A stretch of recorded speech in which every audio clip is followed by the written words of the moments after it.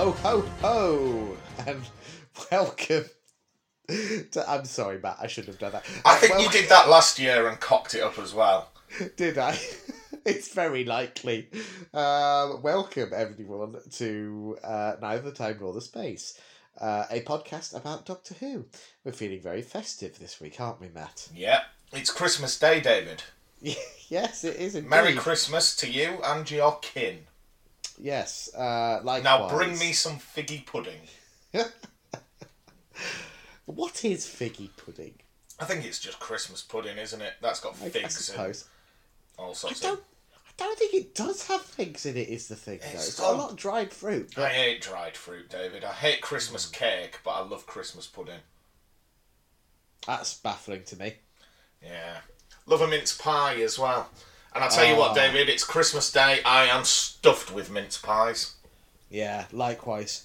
I mean, we should probably pull the curtain back here for our listeners. We're recording this on the 1st of December. Oh, man. The illusion is shattered. Weren't we? I haven't even made my favourite Christmas joke. Guess what I saw this morning? What did you see this morning, Matt? 3 ships come sailing in. Oh, yeah.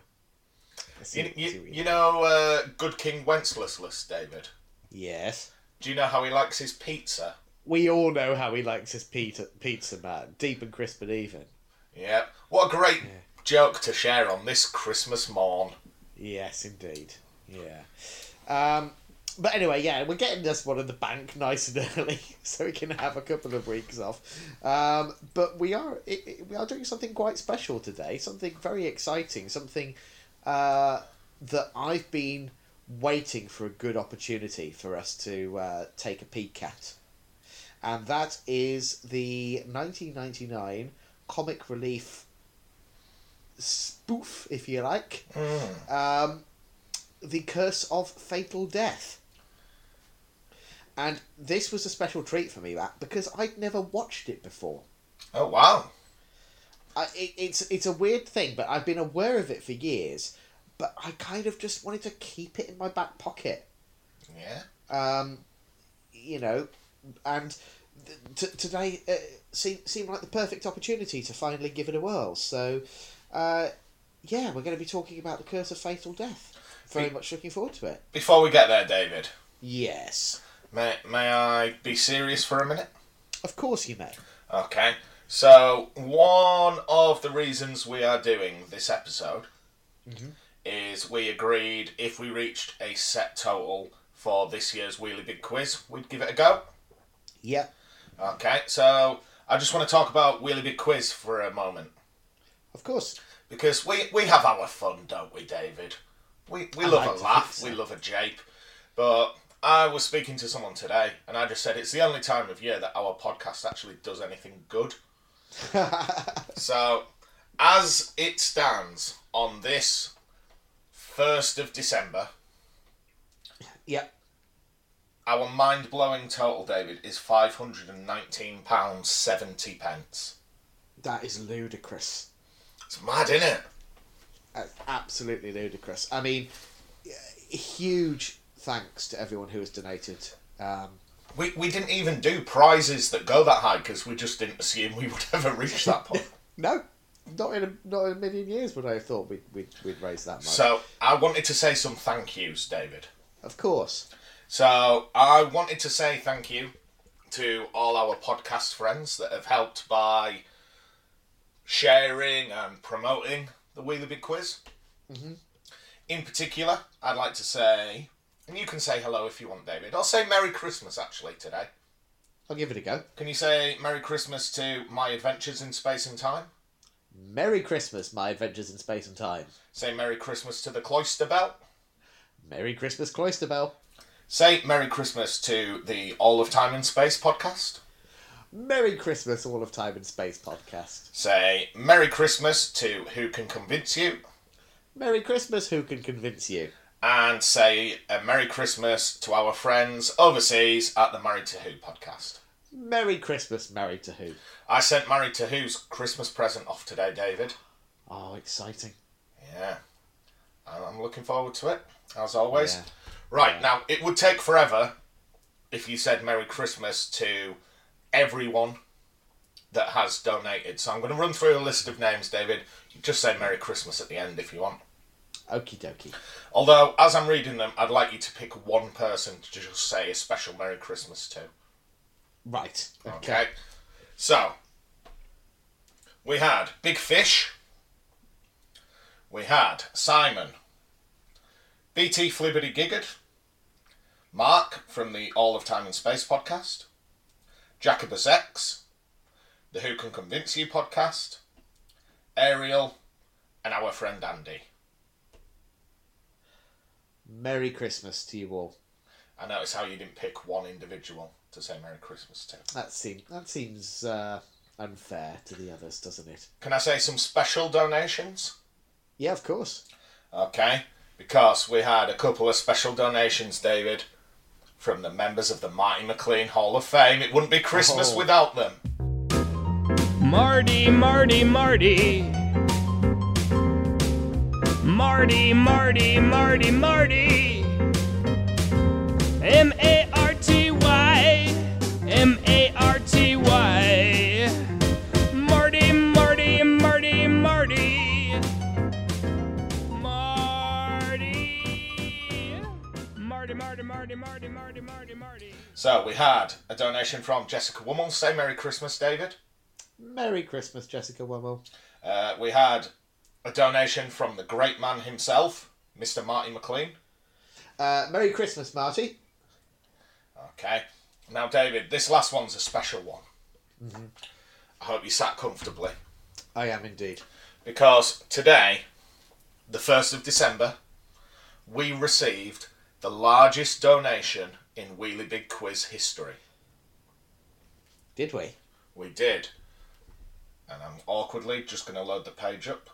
It's going to take me a while to load it up because I was too busy sending memes to Sam from the Married to Who podcast. Okay. So today's donation, David, was 100 American dollar-e-doos. Crikey. And that donation came from Sonia Vazbrun. Say a very special Merry Christmas to Sonia, David. Merry Christmas indeed, Sonia. Thank you so much. Can you hear that noise, David? Mm-hmm. It's not sleigh bells ringing. It's not chestnuts roasting on an open fire.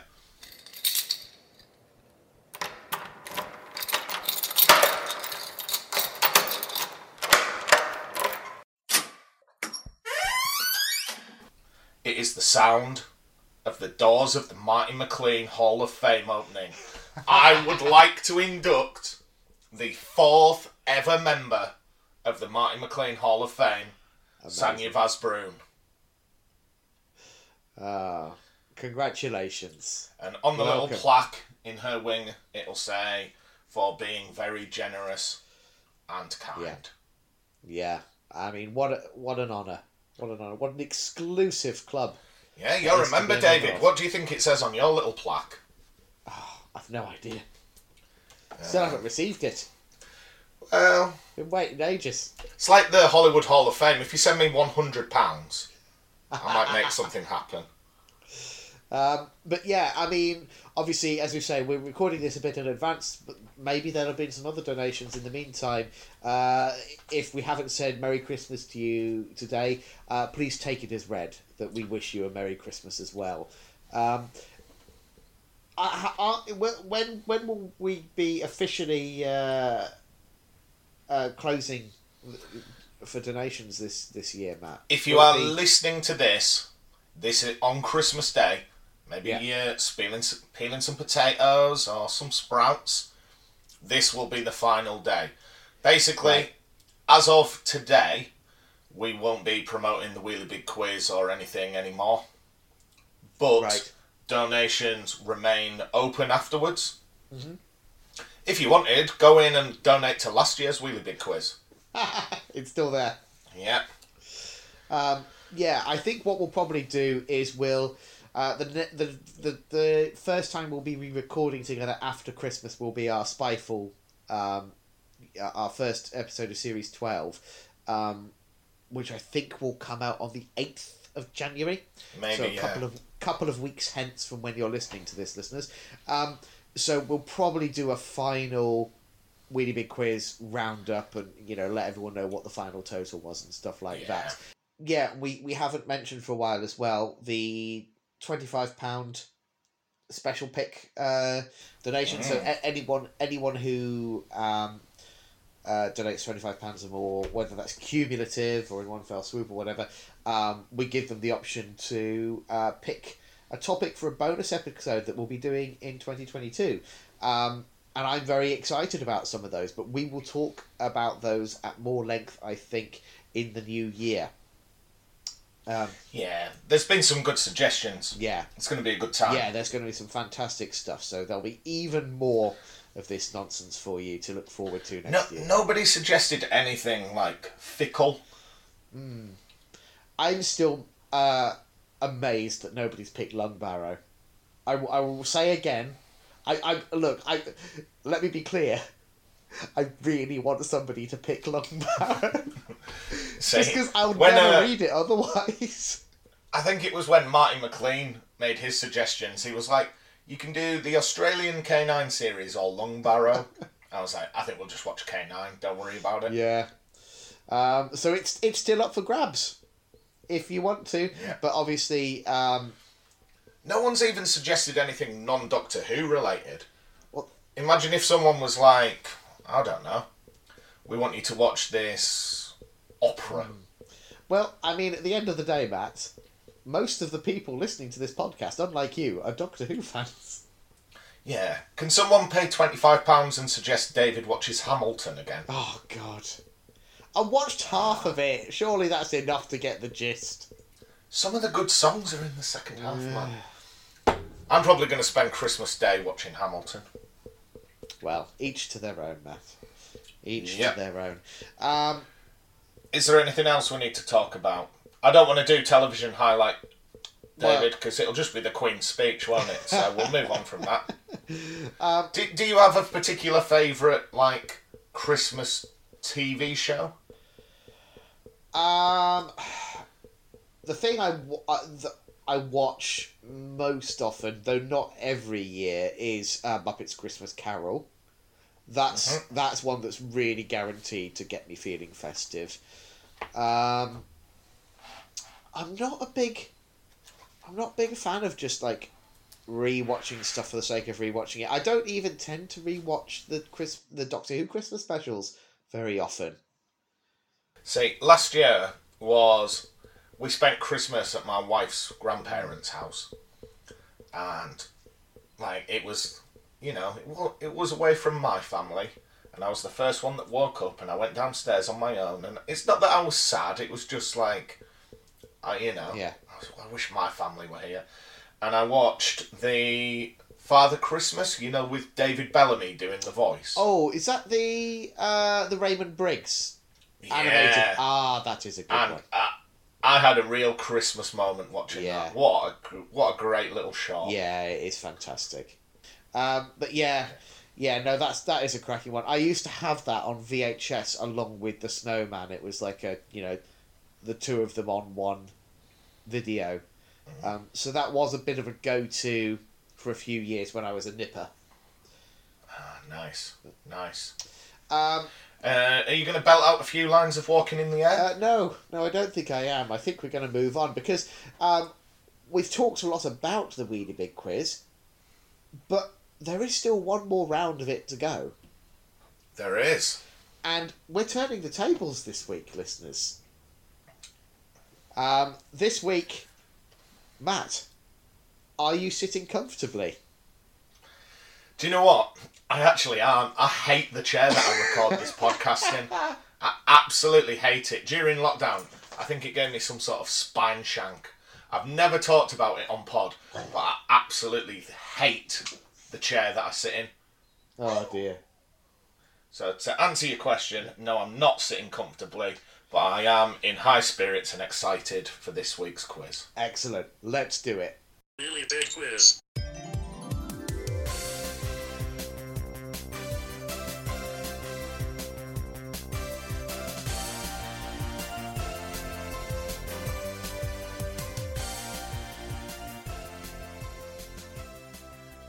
All right then, Matt. I've prepared some questions for you. They're using the traditional 6 categories of the Weedy Big Quiz. Okay. And you might notice something of a theme emerging. Who knows? They're not all about people called David, like when bloody James and James did theirs, what is it? They are not all about people called David. Right. So, let's do it. Question 1 from the category of Time Lords. In the Sixth Doctor's first adventure, The Twin Dilemma, he encounters a fellow Time Lord by the name of Asmael. But what, he did, yeah. What was the alias that Asmael went by? It's multiple choice, if you want to. I'm glad I was struggling. So, your choices are Professor Bernard Quatermass, Professor Bernard Barnard, Professor Bernard Edgeworth. I'll retake that. Mossy, come here. Professor Bernard Edgeworth or Professor Bernard Bresslaw? I'm going to go with Quatermass. Without the multiple choice, I wouldn't have got it, but I'm certain, if it's not Quatermass, I'm certain we had a conversation about what a Quatermass is or something when we recorded. So you're going with Quatermass? Yes, please. Okay, I'm afraid the correct answer was Bernard Edgeworth. Professor Bernard Quatermass is a different British science fiction character.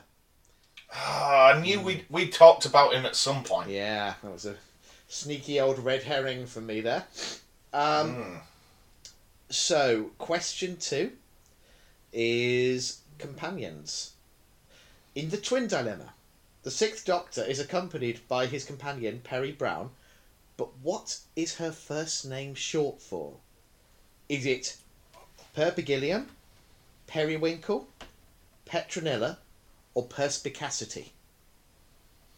Now, I'm certain from having read the book, I don't think this is addressed in the actual show. I don't think she goes by her full title in the Twin Dilemma. But I'm certain, because I didn't know how to pronounce this, it's Perpigillium. That is correct, Matt. Yeah. I couldn't work out if it was like Perpigillium or Gilliam. It is, even when you look at it written down, it is a very awkward word. No wonder she goes by Peri. So, that's one in the bag for you there, Matt. Question 3 from the category Episodes and Stories. I wonder which story. In the 2014 50th anniversary Doctor Who magazine poll, The Twin Dilemma was again voted as the worst ever Doctor Who story. But which of these New Who stories also made it to the bottom 10? Okay, here we go. Is it Love and Monsters? Quite possibly. The Curse of the Black Spot? Quite possibly. The Doctor, the Widow and the Wardrobe? No, that's the best of the ones so far. Or The Rings of Akaten? No, that was quite a good one. Remind me the first two again. Love and Monsters. Or Curse of the Black Spot?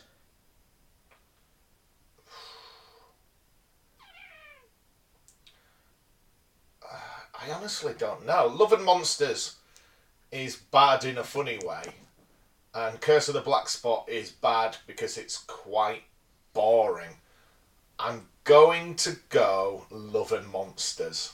You think it rubbed Doctor Who fans up the wrong way? Yeah. Yeah. Good choice. Good choice. Incorrect. The correct answer is The Rings of Akaten. What? Yeah.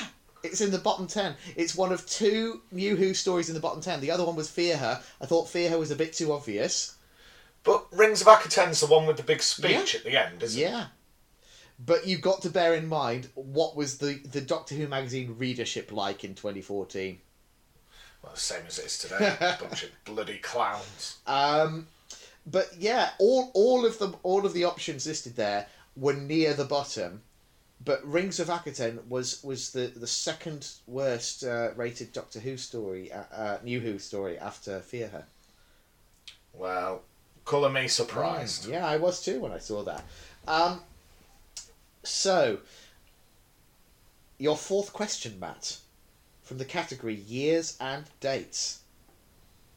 According to the novelisation of The Twin Dilemma, in which year was the adventure set? Oh. Was it 1860, the space year 2000, 2310, or 3420? 2310 jumps out at me. I think it's between that and the year 2000. I'm going to go with 2310. You would be correct, Matt. Yeah. Well done. So, question 5 from the category of monsters. What was the name of the leader of the gastropods in Colin Baker's first story, The Twin Dilemma? You are joking me, aren't you? Was it... Go No, on. if you don't need the multiple choice, go for it. I believe the answer is Nestor. Are you sure you don't want the multiple choice, Matt? I'll take the multiple choice just to validate my answer. So your options are Lestor, Mestor, Nestor, or Pestor. I think it's Nestor. With an N. With an N for Norman. I'm so sorry, Matt. The answer is Mestor. You're With an joking me. Yeah? You're bloody I'll joking double me. check I've been it. calling him Nestor for years. I'll double check it because you've got me worried now. I don't want to It's Mestor. It is. It's Mestor. Yeah. Well, I'm so sorry. Can I Matt. just apologise to Mestor that I've been getting his name wrong all this time? Even when you read it, written down, presumably I'll have to multiple check my own times. notes. I can't even remember which notebook it'll be in. Well, I'm really upset because I like The Twin Dilemma and I've proven myself to be nothing if not a charlatan. You're a fake fan of The Twin Dilemma. Yeah. Bloody plastic. We've got one more question left though, Matt. There's still hope for you yet. So, cast, crew, and beyond is the category. Okay. The actor Kevin McNally has recently received high praise from Doctor Who fans for his guest star role in Doctor Who Flux. Yeah. But what part did he play in 1984's classic serial, The Twin Dilemma?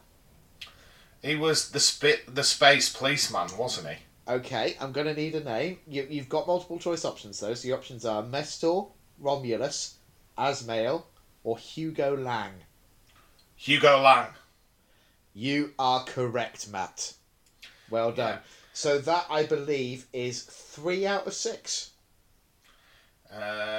Possibly, yeah. You got Perry right, you got the year right, and you got that one right. So the question is, Matt, do you want to gamble? Oh, yeah. Always. Oh, I'm so excited. Okay. Is this what every week's like for you? Yeah. This is a high. I understand gambling addiction. So, because you got 3 questions right, I don't have notes, obviously, but I am going to read from you the first 3 sentences from the plot description on Wikipedia of a classic Doctor Who serial that we have watched. Right. I will omit the names of... I'll omit the number of the Doctor, because that's a bit too much of a giveaway, I feel like. Yeah, I think that's fair. But other than that, I'll read exactly as it is taken from the plot synopsis, which has a warning at the top on Wikipedia saying that the plot summary may be too long or excessively detailed. I love Doctor Who fans.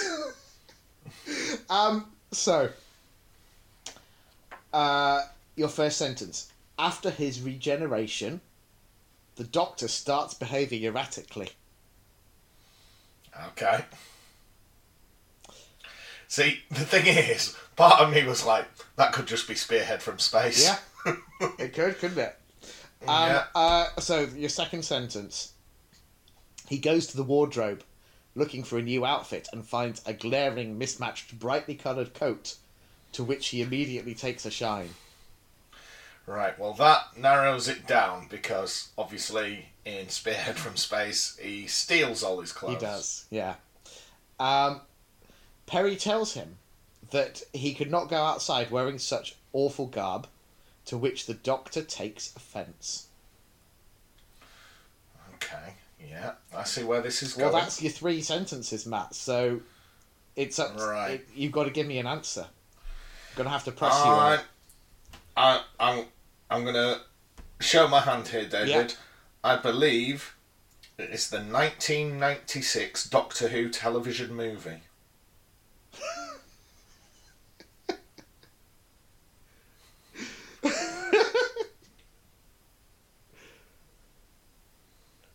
Are you being serious right now, Matt? No, Yeah. of course not. Okay. You had me genuinely Yeah. worried for a second. I didn't know how to react. Can I please say my correct answer, David, which is Tomb of the Cybermen. We could do this all We night. could. It's Twin Dilemma. It is Twin Dilemma. Of course it's Twin Dilemma. I just thought we we know you're a fan. I wanted to show it a bit of love. I wish I knew in advance and I could have done some revision. Just treated yourself to another watch of the Twin Dilemma. Yeah. Have I still got the book of that? No, you sent it. 'Cause I had Didn't one- you send it to one of our listeners? Yeah, but I think... Did I buy 2 copies? Only a super fan like you would think to do that. I'm certain I bought one and then gave it away, forgetting that I'd bought a second one for you, but by then it was too late, so I might have given that away as well. Who knows? Who knows? I'm going to have to buy it again, aren't I? Yeah, single-handedly keeping the Twin Dilemma novelisation market afloat. Yeah. It's so good. But at the same time, I stand by my comment that all old Doctor Who is crap. Yes. Anyway, well publicised. since we're recording this will be the first recording we've done, David, since the end of Doctor Who Flux. You mentioned it earlier. Oh my God, I can't believe it. What an ending. Who saw that coming? Yeah, incredible stuff. Absolutely incredible stuff. I mean, I thought I couldn't be any more amazed, and then I saw that. yeah, I mean, And when the thing happened to those people, blah. yeah. There's scenes in it that will be forever emblazoned on my retinas, I feel like. Just stunning stuff. I just want to echo the sentiments I put out in a tweet today, David. I can't stop thinking about the Flux finale. I hope Chris Chibnall absolutely nukes the Law beyond all repair. I want him to absolutely wreck the show and walk away. I would love it. I want to wake up Monday morning to a fandom in crisis. I would love it. Get it destroyed, Chibbers, on your way out. I mean, he had a jolly good crack at it last time, so if anyone's going to do it, it'll be him. And you know what? I'd probably love it too, Matt. I'd love it. Like, I cannot... David, that would be like sustenance to me. I wouldn't eat till the new year. Yeah. Like, I think I'd take a day off work to celebrate. Man. If he just absolutely wrecks everything. Yeah. You know, if it turned out that, like... Let's speculate. Something absolute... Like, if Davros had been the Doctor all along, and the Master was the Doctor, and everyone's the Doctor, like, just blow it out the water. Well, you'll have to wait and see, won't you, Matt? I mean, it's not far off for us. A few months, we'll get there. A few months. I wonder how... I'm probably going to squeeze a rewatch in before we do it for the podcast. Can I make an admission today? Go for it. So, I was driving home today, listening to a podcast. Yeah. And my phone kind of ticked over to the next podcast on my list. And it was Married to Who reviewing Village of the Angels. Right. I didn't listen to their review because, like, that's spoilers. But I like listening to the bit at the beginning where they were chatting. And David, they're mad at us Jake is mad at us. Why? Because last year he bought us all of Torchwood to watch, and we haven't watched any of it. Well, it's coming. It's coming. Yeah. So I hope you're having a nice Christmas, Jake, and we'll get there. We will indeed. Like after Flux, we've got like 2 years till it starts properly again. Yeah, pretty much. We've got to fill that time somehow. I mean, we could just end the podcast, but never mind. Never. Maybe Matt, when we have done all of Torchwood, every classic serial, the Peter Cushing movies, maybe all of the Virgin New Adventure novels. But then there's Big Finish, isn't there? In a few years, you're going to find my car at the bottom of a lake because I'll have faked my own death to get out of this podcast. Think of the listeners. Nah, screw them. I want my Saturday mornings back. Or in this case, Tuesday evenings. Yeah. Speaking of which, shall we get it over and done with, eh? The Curse of Fatal Death. Right, We've not solicited any listener opinions on this, have we? Or have we? No, by now, that is dead. Oh, right, of course. Right? Don't forget, you had the opportunity to bring it back if you drank a pint of beans and you refused. I did. So I stand by my this decision. is on you. Okay? I accept no responsibility. Don't forget, in this podcast, David, you're the organ grinder, I'm just the monkey. I'll tell you what, it does not feel that way. But anyway, yes. Tell me, Matt, when was Curse of Fatal Death broadcast? Who wrote it? All of that gubbins? Okay. Oh, it sounds like you don't like it when I do that bit. That's another feature that's dead in the new year, David. Oh, no, I like it. It teases us up nicely. I'm just going to go, Curse of Fatal Death. The Master threatens the Doctor, and we'll just go for it. Right, so this is the 12th of March, 1999. Mm-hmm. What a year. Okay, it's the one of the best. Yeah. Do you remember all of that excitement about the year 2000? I remember being at home and just being like, if I can't go to the Millennium Dome, Mum, I will cry. Did you go? I've never once been. No. Oh, no. I once went. So, the only time I've ever been to the Millennium Dome, and I think I've been twice, maybe, I would have to check, was to go watch the Ultimate Fighting Championship, the UFC. Well, that's one more times than me you've been. Yeah. And I tell you what, you know how big it looks? Yeah. It's a lot bigger when you sat right at the back trying to watch two men have a scrap in a ring miles away. Yeah, it does seem an impractically large venue for something like that. Yeah. So, this was written by Stephen Moffat. It was. Which is interesting, isn't it? Where would you rank this as his finest work? It's got to be near the top, right? Okay. Should we just should we do the usual ranking? Good episode, bad episode. How do you feel about the Curse of Fatal Death? I was going to say it's directed by John Henderson, but screw him. We don't need to talk about him, David. Sorry, I forgot. But not after what he's been up to. Good episode, bad episode. I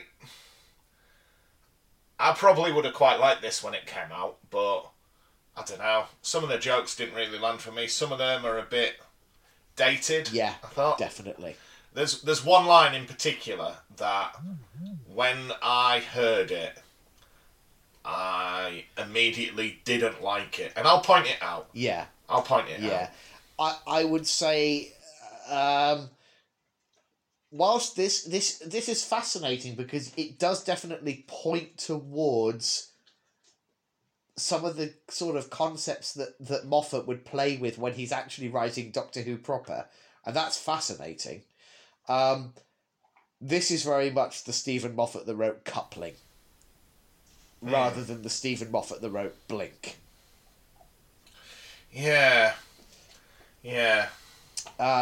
I don't know. If I was saying this, Would I go bad? I might even go bad episode, some good bits. Yeah, I'm right on the middle because on the one hand, like the level of affection for the source material is obvious, but also it's not taking that seriously. Like a lot of fans trying to write a parody of Doctor Who would just be too precious about it, and Moffat isn't being precious here, and that's certainly something to be glad of, I think. But also it does. It very much feeds into that general sense that by the late 90s, Doctor Who was essentially just a joke in terms of the British consciousness. Yeah, because how long would it have been off the air? Oh, I suppose almost a decade. Yeah, about best part of 10 years, not including the McGann movie, but that was, a bit of a swing and a miss. So I think a lot of fans, after the failure of the McGann movie, pretty much assumed Doctor Who was dead. Mm-hmm. And so this was, it's almost kind of like we had some fun, didn't we, lads, kind of vibe to this episode. Yeah. It's fascinating. It's so weird because it's Rowan Atkinson. Yeah. It reminded me of like some of like the Blackadder parodies and stuff. Yeah. And I don't know, like it's very. It treats Doctor Who like if they'd done this, but it was say Pride and Prejudice with loads of jokes put in. Yeah. Like it's exactly the same, if that makes sense. Yeah. Like it is fairly respectful to Doctor Who, I think. It's certainly not coming from a place of like, oh, Doctor Who was just shit and anyone who likes it was an idiot. I mean, at the time, technically true. But by the same token, it's it's not taking itself remotely seriously. But yeah, it's just a very strange beast, and as we said, so much a product of its time that it's hard for me to just fully go, oh, what a treat this is. Because there were so many points at which I was just sort of wincing a bit at it, to be honest. But hey-ho, there's still, I think, plenty for us to discuss, so let's get stuck in, shall we? Right, just before we start, I want to point out, this episode's only, 20-25 minutes? Yes, yep. I wrote more notes on this episode than I did for Resolution. Than I did for... Let me go back. There's one episode I didn't write very much for. Down... Battle of Ranskorath Kolos? No, I wrote a fair bit for... Oh, Sunanga Conundrum. Oh, yeah. Yeah, you'd struggle to squeeze more than a couple of paragraphs after that one. Yeah. Yeah. Right. I mean, certainly it has a lot of Moffat's hallmarks, not least of which is density of ideas. Shall we just jump into it? Let's do it. Right, so, the Master. Played by? Did you recognise Jonathan Pryce? Jonathan Pryce. Known as the High Sparrow from Game of Thrones. Genuinely would make a brilliant Master, I think. Yeah. He looked well in the role here. Yeah. I mean, I know he was a lot younger than he is now. Yeah, I mean, obviously the Master we get from him here is a very silly, hammy, over-the-top Master, but I could imagine him doing a very cold, calculating Master, more akin to Delgado.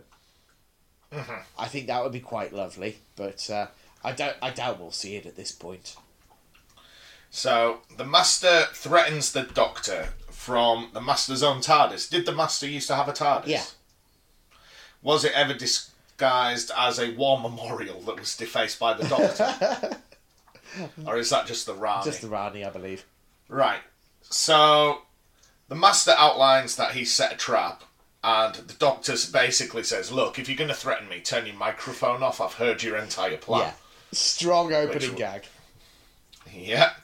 And then he says, okay, and he turns it off and laughs and threatens the Doctor again, and the Doctor just goes, no, that's just a video, I can still hear you. Yeah. Yeah. So the Doctor says, look, we have to meet. I've got news. And the Master says, yeah, because I'm going to plot my deadly vengeance of deadly revenge. And from there, we are introduced to Emma, the Doctor's new companion. Yes. Played by? Julia Sawalha. Yep. And we finally see the Doctor, played by Rowan Atkinson.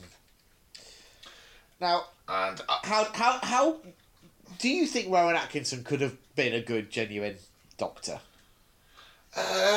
yeah, if he dialed it back a bit, because he basically just plays Blackadder. He here, does he? rather. He does rather. I'd love to see what he would do with an actual serious Doctor Who script. Like, I do love Blackadder, and I do love the sarcastic tone of Blackadder. But, yeah, if he was playing the Doctor, he'd have to dial it back a bit. Yeah. So, they land on the planet Tertium. The Tercerites all used to communicate through farting. Ha ha ha ha ha. Yes. Yeah. And they all died when they discovered fire. Yes. Ha ha ha ha Ha ha. ha ha ha. Yeah, that was the first Yeah. bit that probably didn't land for me.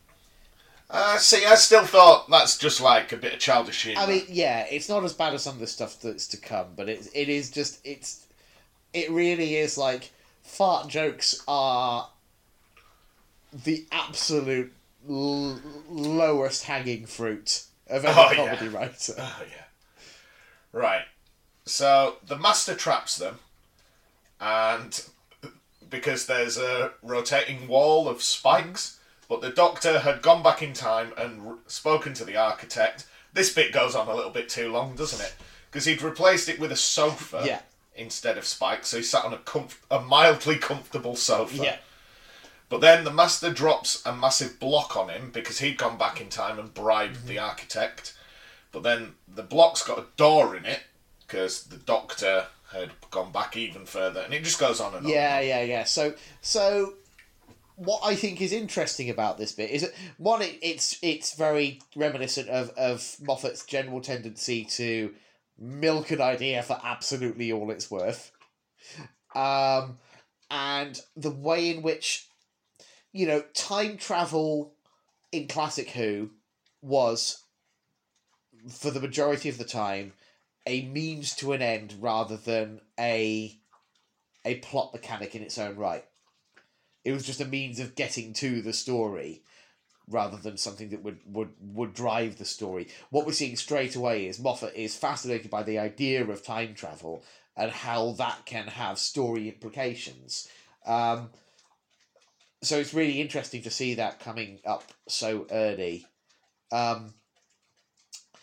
And yeah, I actually quite like it. I like a joke. I like it when comedy writers take an idea and stretch it slightly too far.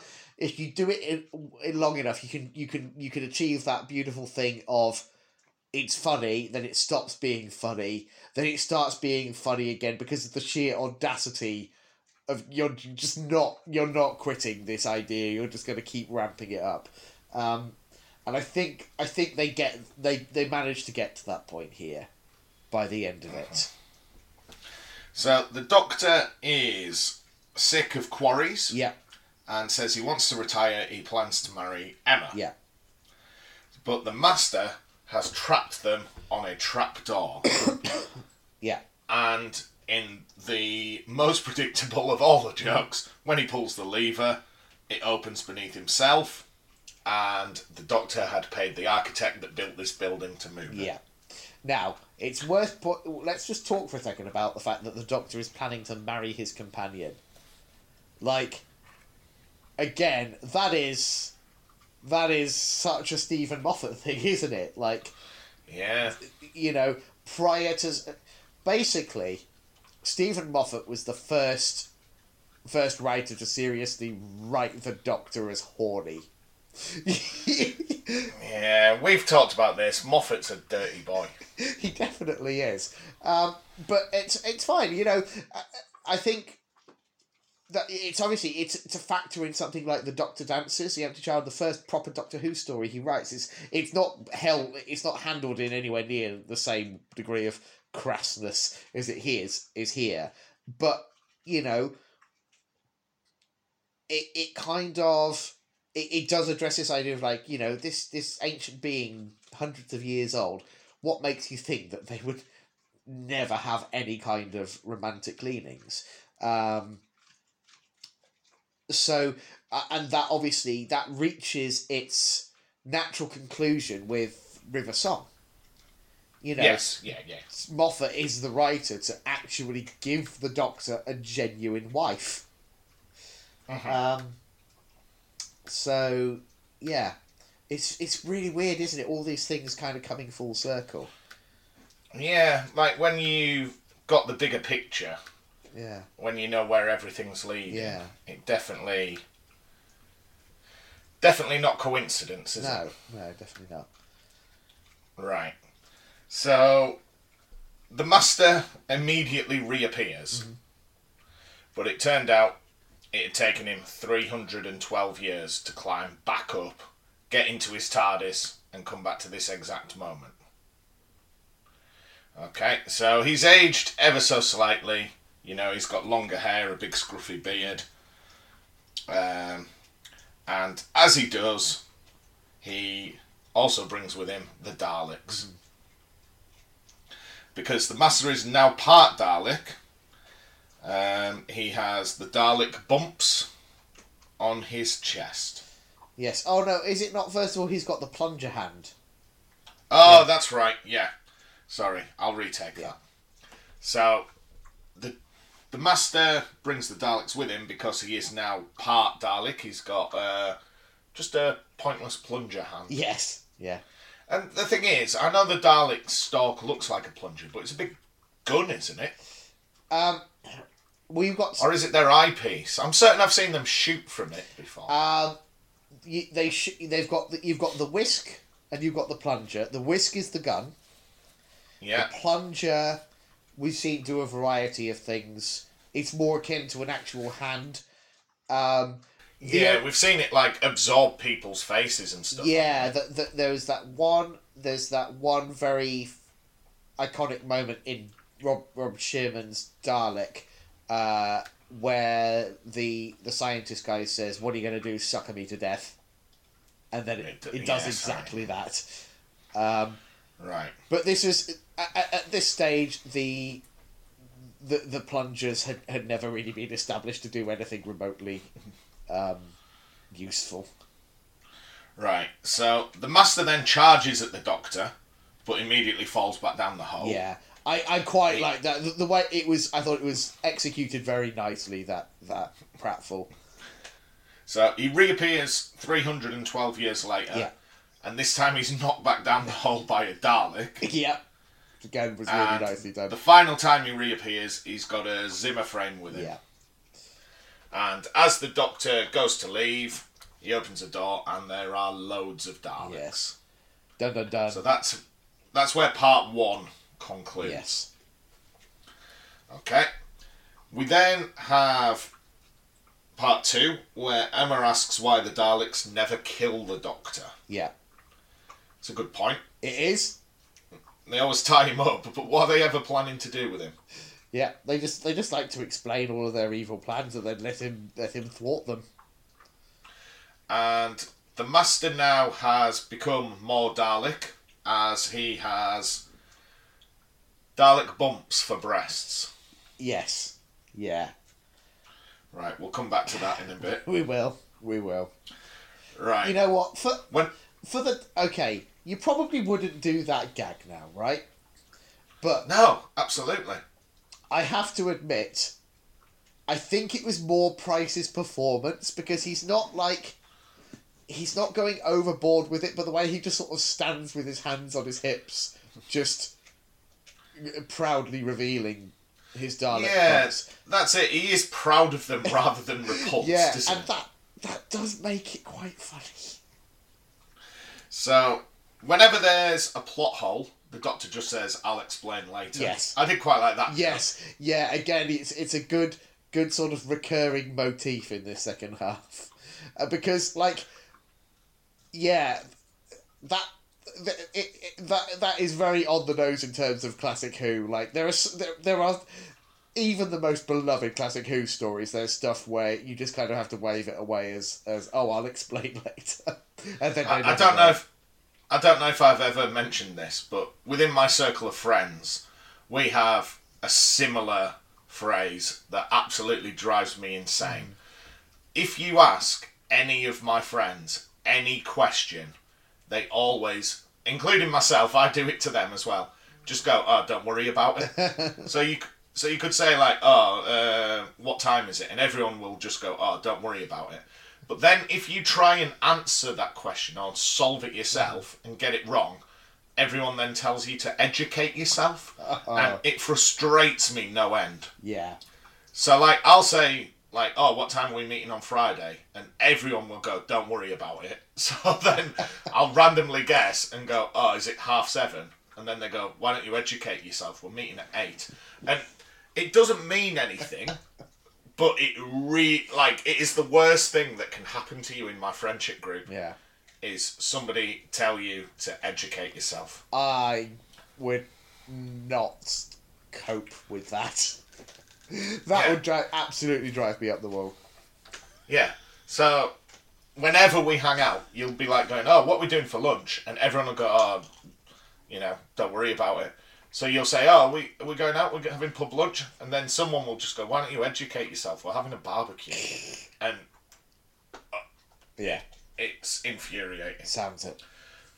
Right, so the Doctor then begins to communicate with the Master, because the Doctor learns that when the Daleks have succeeded in whatever it is that they're planning to do, they'll also get rid of the Master. So they communicate in Tertian, because Daleks have no sense of smell, so they just fart at each other for a bit. Yeah. Now, this makes me forgive the earlier very basic fart jokes, because this is some very sophisticated fart joke work here. Is there such a thing, or is a fart joke just a fart joke? I think this is about as sophisticated as they come. And I did particularly like, the Master is sort of translating for the audience, and then gets a little bit confused, and it sort of cuts over to Emma, who says, "Oh, sorry, that was me." Yeah. I did like that gag. Right. So Emma asks, why are there chairs on a Dalek ship? Yep. A gag which Moffat has genuinely reused. Yeah. I also like, though, later, Yeah. is it Graham, where he's like, why are there no chairs on the TARDIS? Yeah. It's true as well, and there used to be. It's not like the Doctor's never had chairs on their TARDIS. Yeah, think about in the movie, McCoy's TARDIS is just like a nice house. Yeah. So, when she asks that, the Doctor, of course, says, "I'll explain later." Yeah. And the Daleks finally shoot the Doctor. Yeah. They shoot a control panel, they shoot the Doctor, and, of course, the only person that can fix the control panel is the Doctor, but he's dying. He regenerates into... We've talked about this, David. I hate Richard E. Grant. Yes. Yeah, but you'll of course be loving this. Like, "Oh, I love With Nail and I. What a great film." It's boring. It's rubbish. I hate it. Yes. I do like it. I do. I mean, Yeah. and as well, late 90s, he's got to be on your list, isn't he, for potential Doctors? He'd have to be. And this whole sequence is just an exercise in kind of ticking them off one after the other. Is he that famous outside of Britain? I sincerely doubt it. No, because everyone's like, "Oh, one of the greatest actors of our time." What's he actually done? I can pull up his filmography if you like. Go on, let's go through it. We'll see if it's better than Alan Cummings. I mean, that's hard. That's a hard act to top, though, isn't it? Unless Richard E. Grant was in The Flintstones in Viva Rock Vegas, I'm not interested. All right then. If it turns out he was, I'll apologise for everything bad I've ever said about Richard E. Grant. Let's see. I haven't seen it so far. We've got Spice World in 1997. Oh, David, I must apologise. Yeah. If he's in the Spice Girls movie, then he must be box office. Yeah, absolutely. He's in Garfield: A Tale of Two Kitties, playing the voice of Preston. A fitting punishment. Let me see.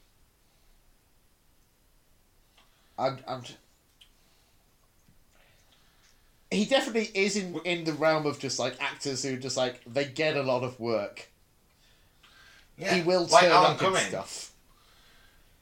Do you remember when we talked about I Alan completely Cumming? forgot that he was in Rise of Skywalker. Oh yeah, he was. Yeah. Playing Allegiant General Enric Pride. Wow. That's a terrible film, Matt. That really Well, is. it must be. It's got bloody Richard E. Grant in it.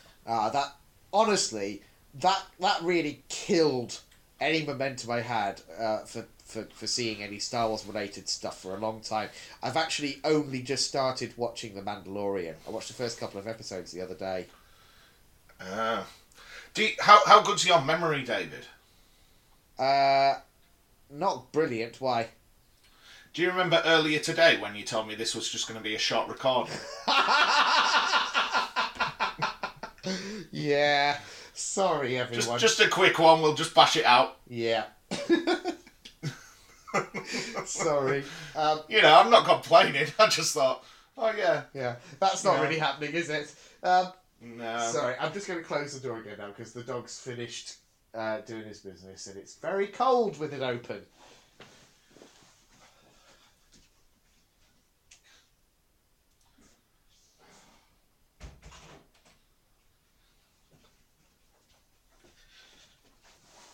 So sorry, Matt, because this is going to take you 100 years to edit this one. It's fine. It's fine. Right. This is our 2022 Christmas episode, isn't it? Right. So, Richard E. Grant, he's lick the mirror handsome. Yeah. That's an unpleasant phrase, isn't it? Yeah, I'll tell you what's an even more unpleasant phrase. What's that? Nice tits. Yeah.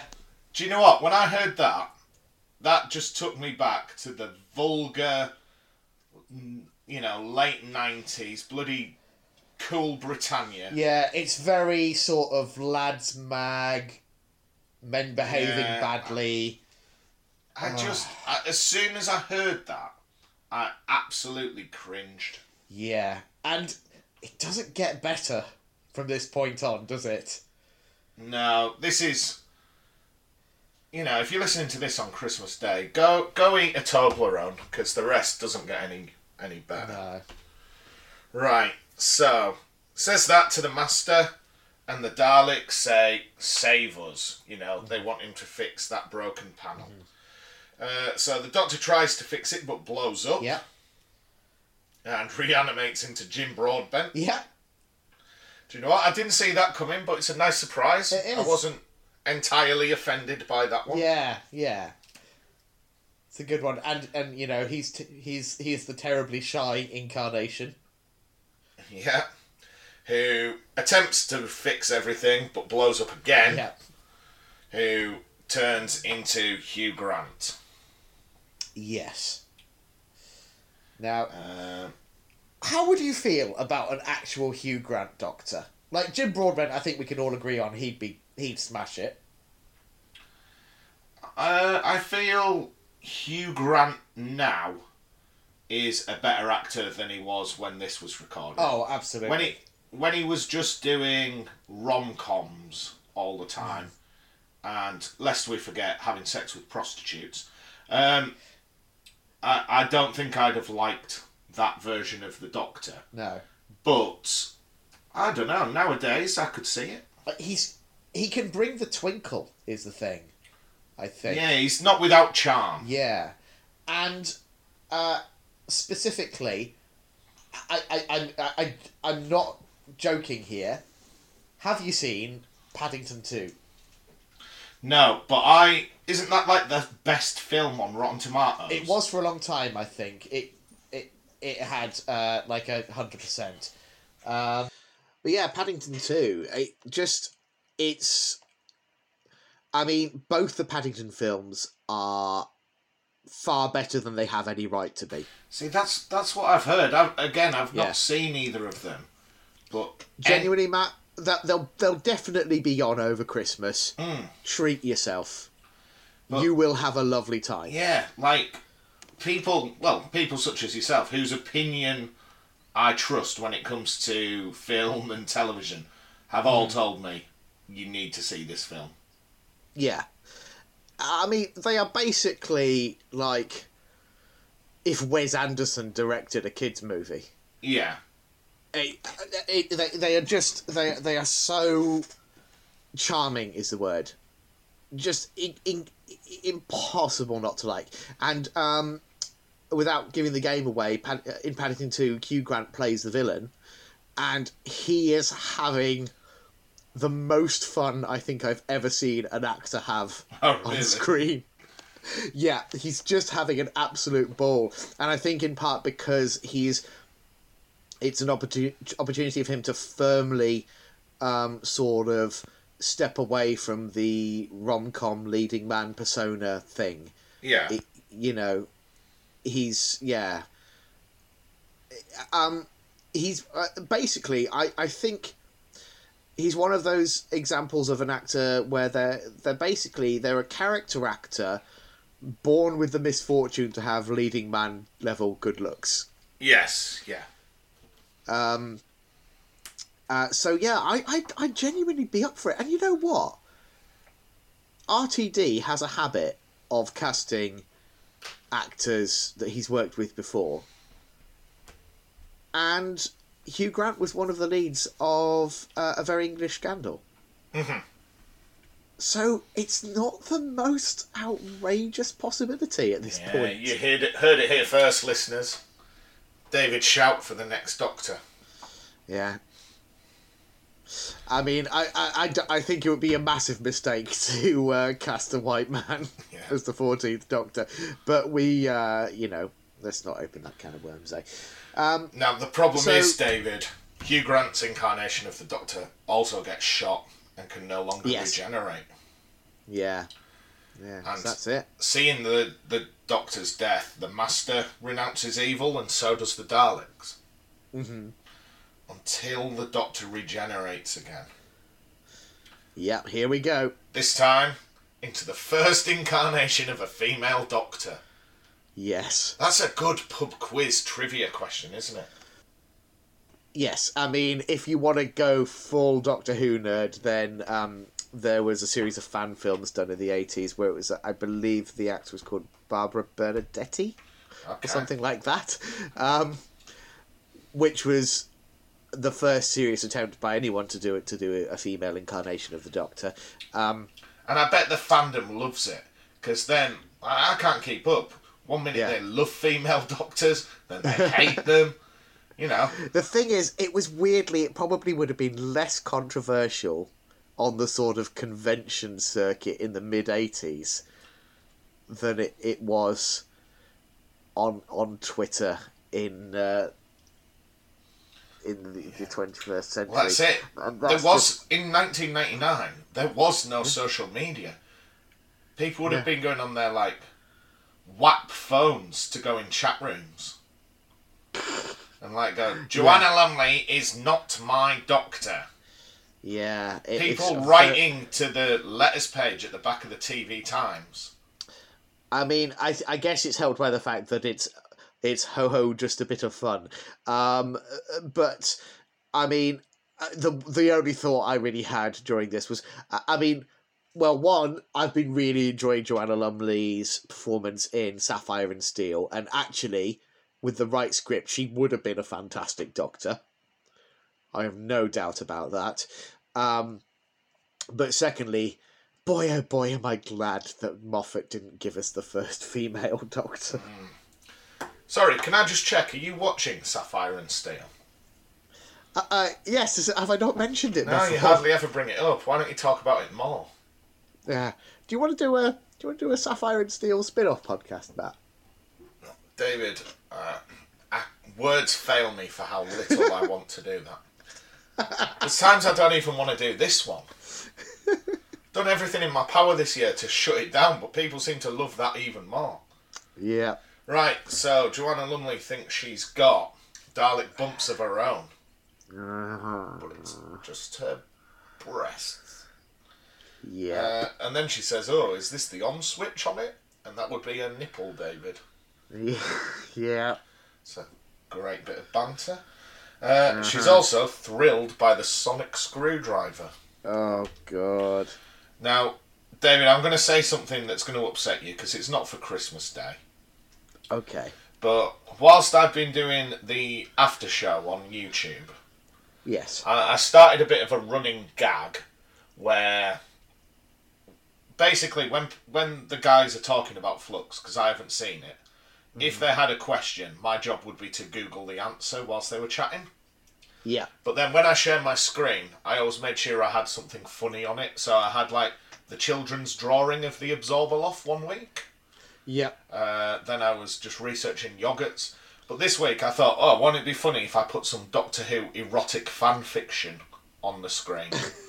I'll tell you this now, David. Do not go down that path. I wasn't planning on it. Do you know what? I know I always say I'm not a Doctor Who fan, but Doctor Who doesn't deserve that. Some of the things I read would shock you. Well, I mean, I know because of the reaction on Twitter that recently there was an image an enthusiastic fan had drawn of John Bishop's character Dan and his and the big dog from Flux. Right, That's don't, because it's late. I'll be going to bed soon, and that's all I'll be able to think about. Yeah. But I've not seen the image in question, but the reaction was enough to make me think that's not something I wish to seek out. No, I read one story, and that sonic screwdriver has done things that I don't need to know. All right, they're hinted at it in this, and let's just say I got the full story. Yeah. Okay. I do like the little joke where the Master's now in love with the female Doctor. And she's like, why don't you tell me why they call you the Master? Turns out he's good at shagging, David. Yeah, that was the implication there. I mean, it's sweet, I guess. And again, it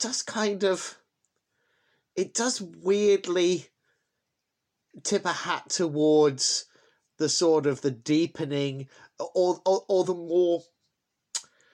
What New Who does with the relationship between the Doctor and the Master is make it a little more explicit that it's in some ways a sort of a tragic, not a romantic love story, but a sort of the bond between friends that has kind of gone tragically wrong as they've taken different paths.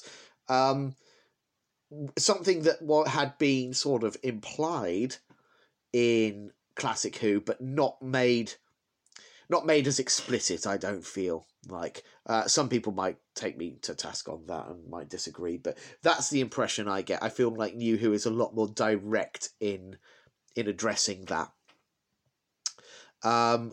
But yeah, that pretty much does it, doesn't it?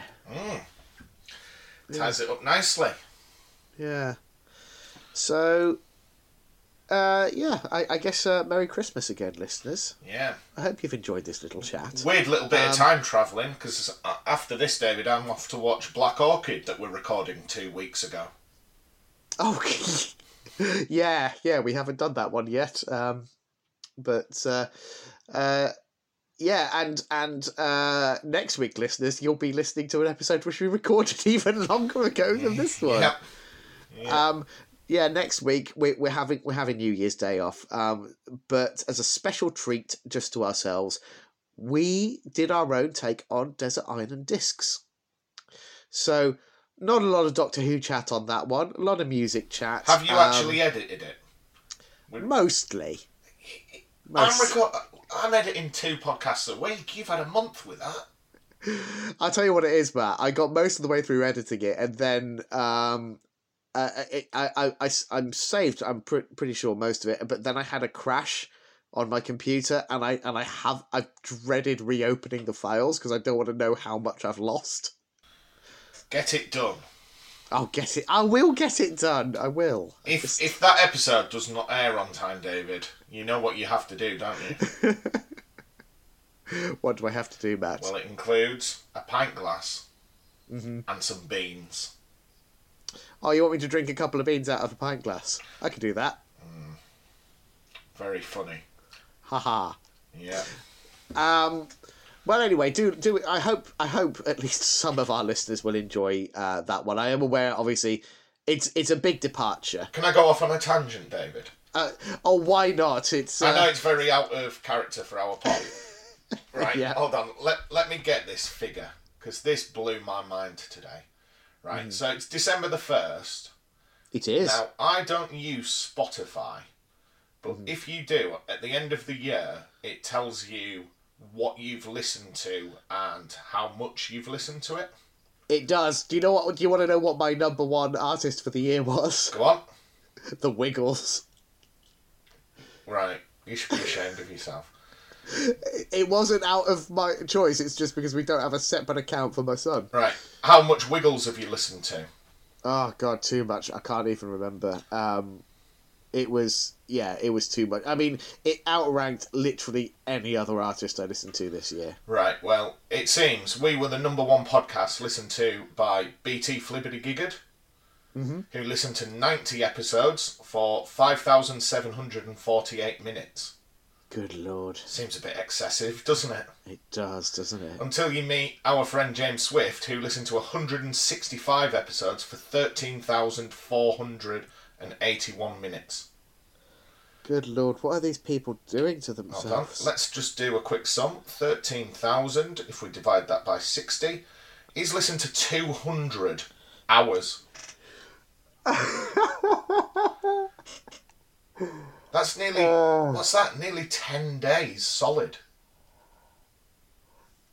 When you put it into perspective like that, what? I mean, I can only apologise. Yeah. Like, there's a whole world out there to be seen. Not even that. There are better Doctor Who podcasts, everyone. Yeah, there are Doctor Who podcasts out there where both the hosts like Doctor Who. there's exactly 32 better Doctor Who podcasts. Oh man. There was a ranking thing this week, David. Oh, We've yeah. moved up with 33rd best. That's baffling to me. And I'll tell you this, I know I might even bleep this out, but you know how I always say that I hate Radio Free Skaro as a bit of a joke? Yeah. I've got a genuine Doctor Who podcast enemy now. Oh, who's that? Yeah, someone I hate. I'll bleep the name out because it's Christmas, but I'll let you know, David, you can hear this. I hate the podcast. Why do you hate them? Because this week, when we were putting tweets out saying, oh, do you want to join the after show and, watch us? The podcast just kept replying to every tweet from me, from the Cloister Bell, from everyone, just going, oh, why don't you listen to mine instead? That's ungracious, isn't it? Yeah, at least send me a message and say, oh, is it okay if I promote my own? And I'd have probably said, yeah. But now, anytime I see their tweets, I just block them.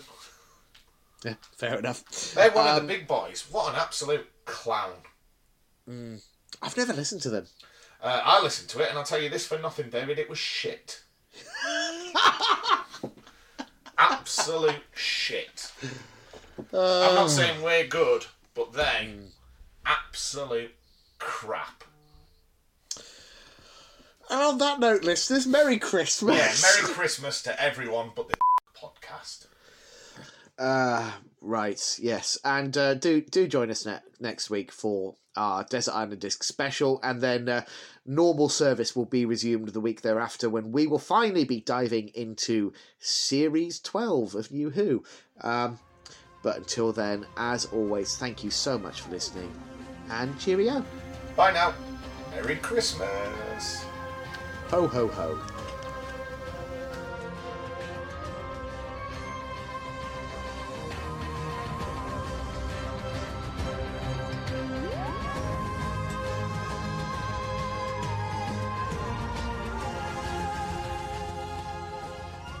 Thank you for listening to Neither the Time Nor the Space. If you wish to contact us, our email address is timenorspacepod@gmail.com, and on Twitter we are @timenorspacepod. And thank you to Alexander Urban for his smashing arrangement of the Doctor Who theme.